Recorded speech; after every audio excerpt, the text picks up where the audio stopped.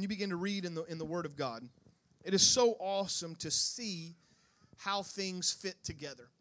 And so, by the help of the Lord, I want to link two Bible stories together and come up with some great truths. In the book of Numbers, chapter 21, there is a familiar passage of Scripture. You may not know it where it is in the Bible, but you should most likely know the story, and that is that they were leaving and they set out to go by the way of the Red Sea. They were going to go around the land of Edom. And as it became pretty much par for the course with the Israelites, they had gotten out of Egypt, and God has miraculously delivered them from over 430 years of bondage. And God brings them through the Red Sea parts, and then the Red Sea encompasses the Egyptians. And there's all these miracles that happen, and then all of a sudden the Israelites start fussing and grumbling. They forget quickly how easy God delivered them. They forget quickly how easy God brought them out, and they start complaining. We're hungry.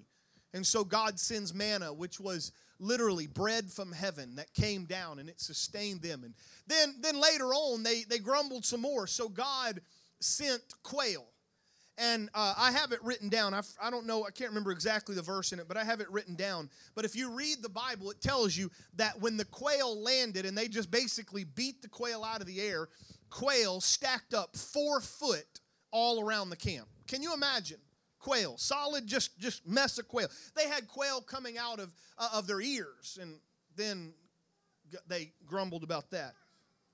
But they get here, and they begin to complain about, you brought us into Egypt, Moses, and you brought us to die here. There's no food. There's no water. We hate this food. We hate this stuff. And so the Bible says that God sent fiery serpents throughout the camp. Now, this is not like serpents that were on fire. It means that when they bit you, the venom and the poison that was in there burned like fire. And so sometimes in the Bible, when God began to punish, he gave them a little bit of a warning, and then they got through it. He didn't get any warning this time. All of a sudden, out of everywhere, serpents began to bite the people, and they died. In fact, later on, the Bible said that there was a lot that passed on in that. Thousands died. And so when they began to die, the people began to repent. And probably for the first time in Israel's history, this is one of the most real repentance prayers that they've ever made. They said, we've sinned, we've spoken against the Lord and against you. Pray to the Lord that he take away these serpents from us. So Moses prayed for the people. And the Lord said to Moses, and this is what I want to get. He said, take you a serpent, set it on a pole, and everyone who is bitten when he sees it shall live. So Moses made a bronze serpent, and he set it on a pole. And if a serpent bit anyone, he could look at the bronze serpent and live. How many of you work in a medical profession? All right, medical field. Have you ever noticed that many times when they want to talk about hospitals or physicians, they use a pole and it's got a snake wrapped around it? This is where they get that design from. And so it was that Moses made a bronze serpent, and he put it up on a pole, and he put it out there in the camp, and everyone that looked at the serpent survived. Everyone that did not died. Now, here's what's really cool about that is when you begin to examine it, there are quite a few correlations there. In fact, you could hear the words of Jesus himself that he said, if I be lifted up, I will draw all men unto me. And by the way, just for good hermeneutics, that doesn't mean if you lift up the name of Jesus in worship that he's going to draw all men unto me. It's a direct explanation of the cross, that one day Jesus was going to be lifted up on the cross and he would draw all men into himself by salvation. But here's what I want to take a moment and explain. Why in the world would they take the image of what killed them and put it on the cross? Why not make an angel? And if they look at the angel, it would work. Now, I would tell you, first off, there's a biblical reason why, and that is that you're never allowed to have an image of the invisible God. It doesn't, I mean, Moses, or rather Aaron, he made a calf and he said, this is the image of the invisible God. And God didn't like that. And so God has never wanted there to be any type of idolatry. And so that's probably the number one reason why we're not going to try to put an image of God somewhere up on a pole and put it there. That's why when you go to our church, we might have a cross at the back of the church, but you're not going to see Jesus on the cross because first off, he's not there anymore. But there's another reason why they chose to put the serpent on that pole.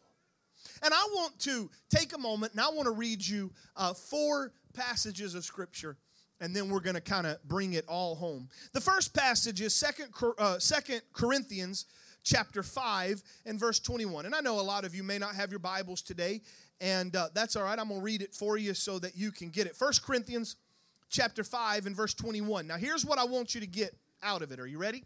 I want you to hear the verses, and I want you to see if you can figure out where I'm going.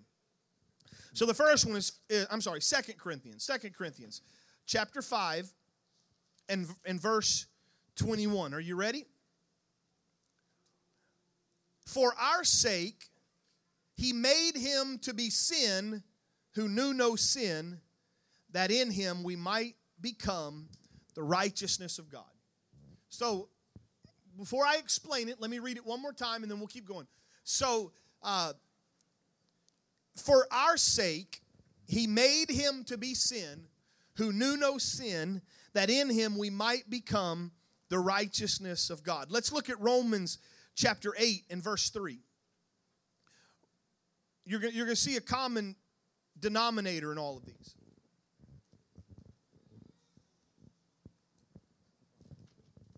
Romans chapter 8 and verse 3 says this. As soon as I can find verse 3. For God has done what the law, weakened by the flesh, could not do. By sending his own Son in the likeness of sinful flesh, and for sin, he condemned sin in the flesh, in order that the righteous requirement of the law might be fulfilled in us who walk not according to the flesh, but according to the Spirit. Is anybody starting to see a correlation go? Let's go to Galatians. Galatians chapter 3 and verse 13.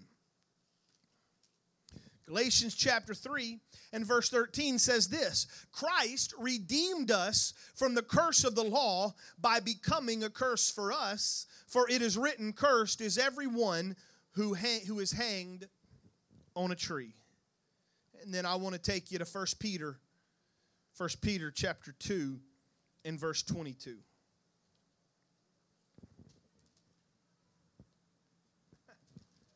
First Peter chapter 2 and verse 22. He, Jesus, committed no sin, neither was there deceit found in his mouth.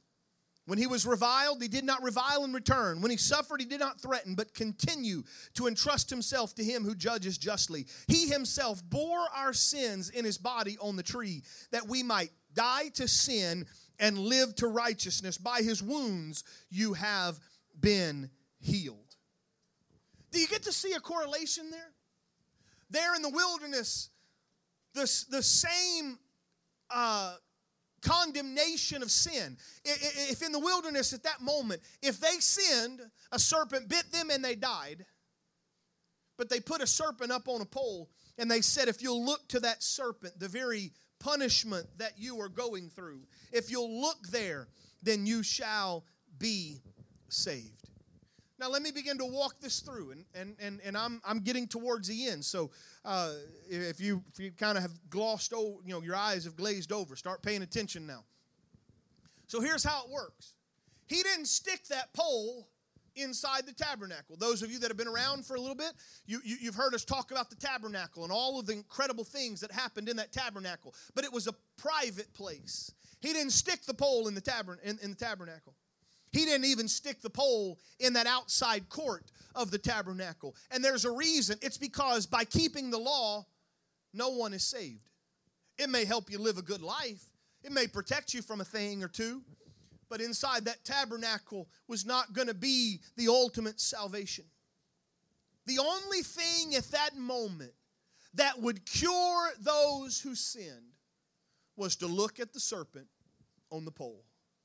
Now watch this for a moment. I couldn't look at the serpent for you, Brother Corey. If you had been bitten by that viper and that poison is coursing through your body, and how many of you have ever had a wasp sting or a hornet sting? All right. Now, I've had some bee stings in my life, but let you get hit by a hornet or a wasp, it's a whole nother level of hurt. I was mowing one time and hit an old swing set, and I made them mad. And I mean, they stung me on the top of my ear, they stung me on my eyelid, and they stung me right here on the inside of my nose. I thought I was dying. Another time, I was riding my bike, and I rode faster than the hornet was flying, and the hornet got me right there. I rode into the back of him. Now, let me just ask, has anybody here ever been bitten by a venomous snake? We have anybody? I mean, people can, but it hurts. It burns like fire. And these snakes have come out. So, Corey, if you have been bitten by a snake and that venom is coursing through your body, Brother Steve, that venom is coursing and you're in pain and agony, and it's the punishment of your sin, I couldn't look at the snake for you. I can't pray you into salvation. I can't save you by my prayers and by what I do. The point is this: if you wanted to be saved, you had to look at that pole for yourself.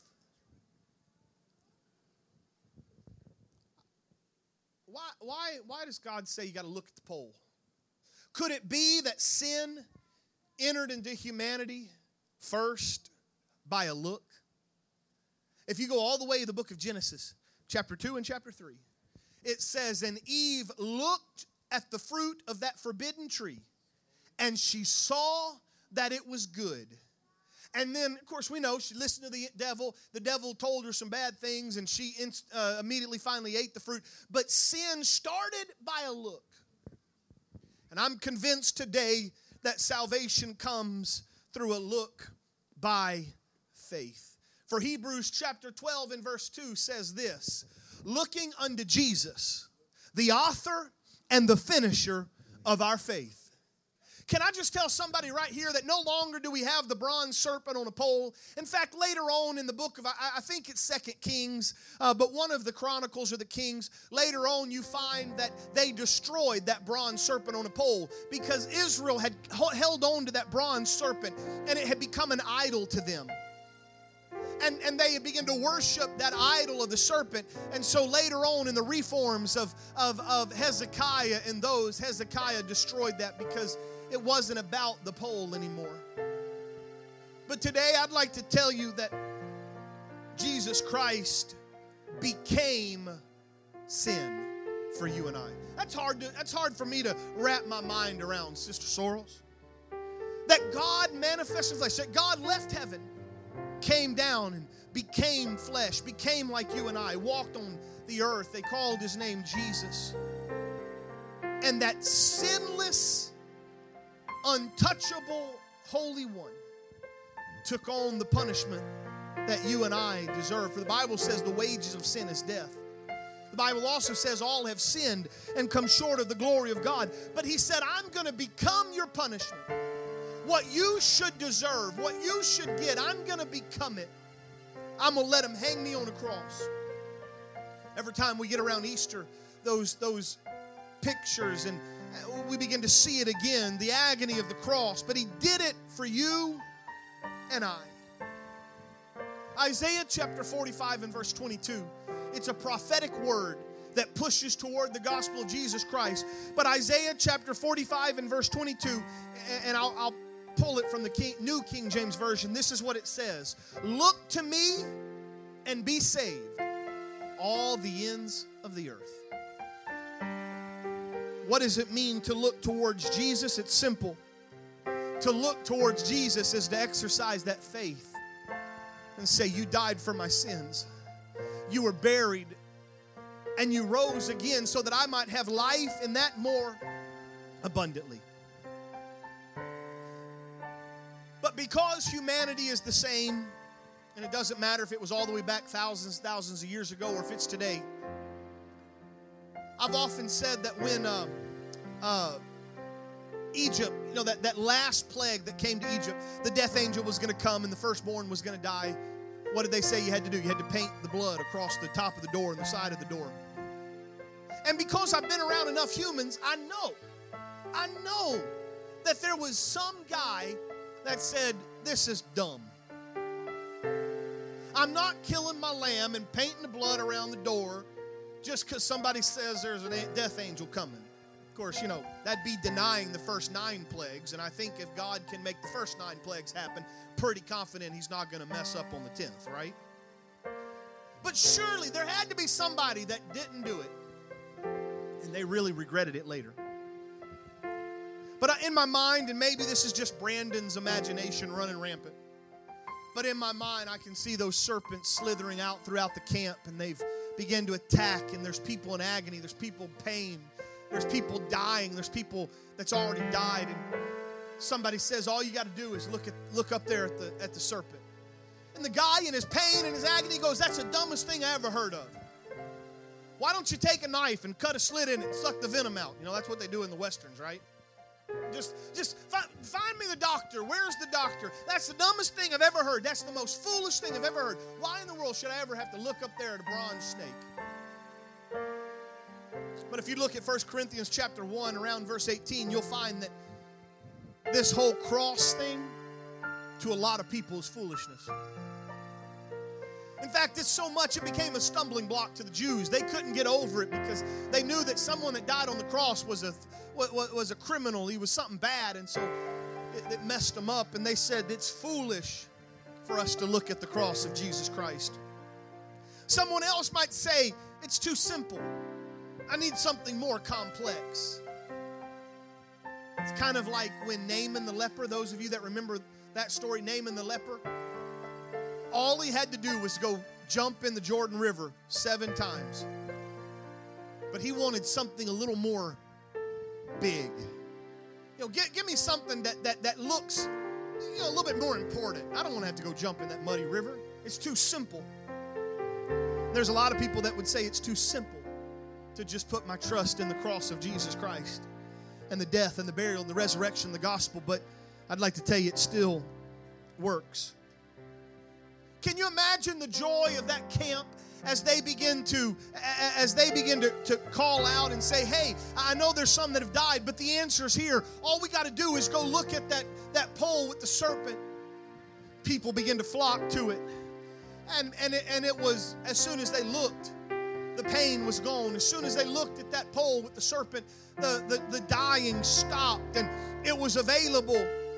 And it was available for whoever wanted and needed that help.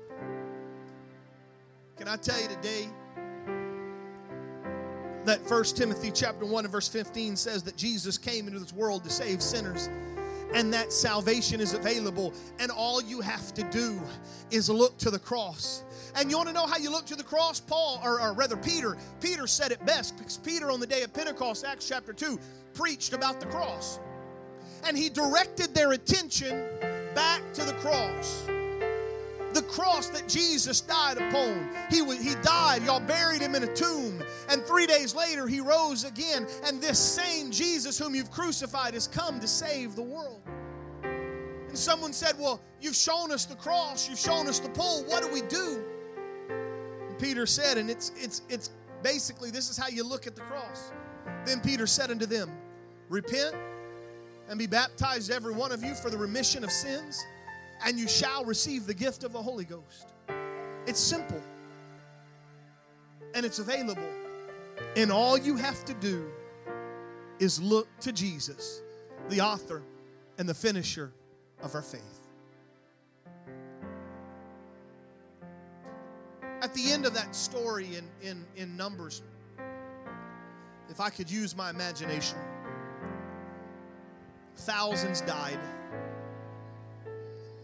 And again, I'm taking a lot, brother Harry. I'm gonna bend that scripture pretty drastically, and so this ain't scripture. But just imagine if at the end of that they died and they stand before judgment, and I can only see God looking at them and going, all you had to do was look at the pole.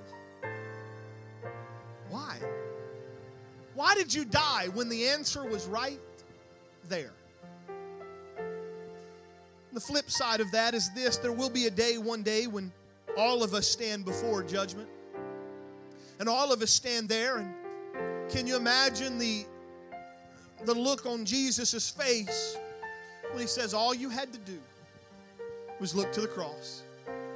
Just repent, be baptized, be filled with my Spirit. Let me live with you. Let me walk with you. That's all you had to do. And you let it pass you by. And now I have to say, depart from me. I never knew you, you workers of iniquity. There's going to be a lot of people that walk into hell because they simply didn't look to the cross.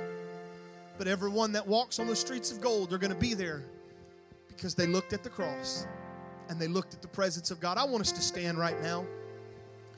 And I want you just to close your eyes, because while I know a lot that are here today, there's some I don't know, and I would never assume to try to judge you today and try to say you're saved or not saved today, because to be honest, I can't answer that. But the Lord is in this place, and I feel His presence and I feel His power, and we got just a little bit of time. I think it would be good for you to close your eyes, and I think it would be incredible for you to look to the cross. And don't let an opportunity of salvation pass you by. If you've never repented of your sins, you need to do so today, right now. Nobody has to hear what you say. It's between you and God. If you've never been baptized in Jesus' name, you need to make sure that happens. And if you've never allowed the glory of His Spirit to fill your heart and to push out all of that sin and all of that shame and all of that guilt and condemnation, and let the Holy One of Israel take residence in your heart so that you surrender your life to the Savior, this is a moment you can do that. All you got to do is lift up your hands and begin to worship the King of Kings and the Lord of Lords. We're going to let the glory of God fill this place for a moment in Jesus' name.